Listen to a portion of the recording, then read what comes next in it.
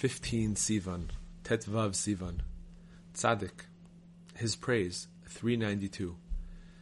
The Rebbe said, "How could there not be opposition to me, seeing as I am traveling a new path, which no man has ever traveled before, not even the Baal Shem Tov or any other living being? It is a very old path, in fact, and yet it is completely new." 393. He said, even if the Baal Shem Tov was alive, he could not compare with me. 394.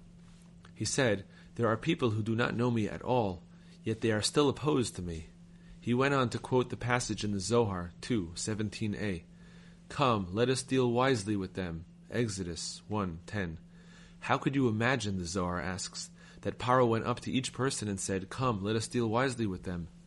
But he put it into their hearts, etc. 395. Rabbi Yudel gave me an account of a conversation the Rebbe once had with him, in which he said that Abraham also suffered the same kind of opposition he himself had. For Abraham also worked with young people to try to bring them closer to God. The sources specifically mention Abraham's proselytizing activities. He would come into the city and run about crying, "Whoa, whoa!" and people would run after him the way they chase a madman. He would argue with them at length, trying to show them they were all caught up in a profoundly mistaken way of thinking. He was quite familiar with all the arguments and rationalizations they used to justify their idolatrous practices.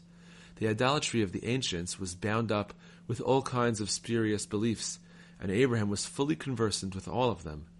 He used to demonstrate the falsity of their ideas and reveal the truths on which our own holy faith is founded. Some of the young people were attracted to him. As far as older people were concerned, he never even tried to draw them closer because they were already firmly entrenched in their false beliefs, and it would have been very hard to get them to change. It was the younger people who were drawn to him. They ran after him. He would go from city to city, and they would run after him.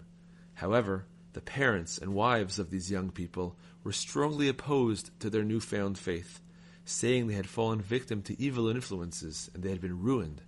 They put up such a front of hostility that some of these young people reverted to their old ways under the weight of domestic pressure from their parents, wives, and in-laws. However, a few remained firm in their attachment to Abraham.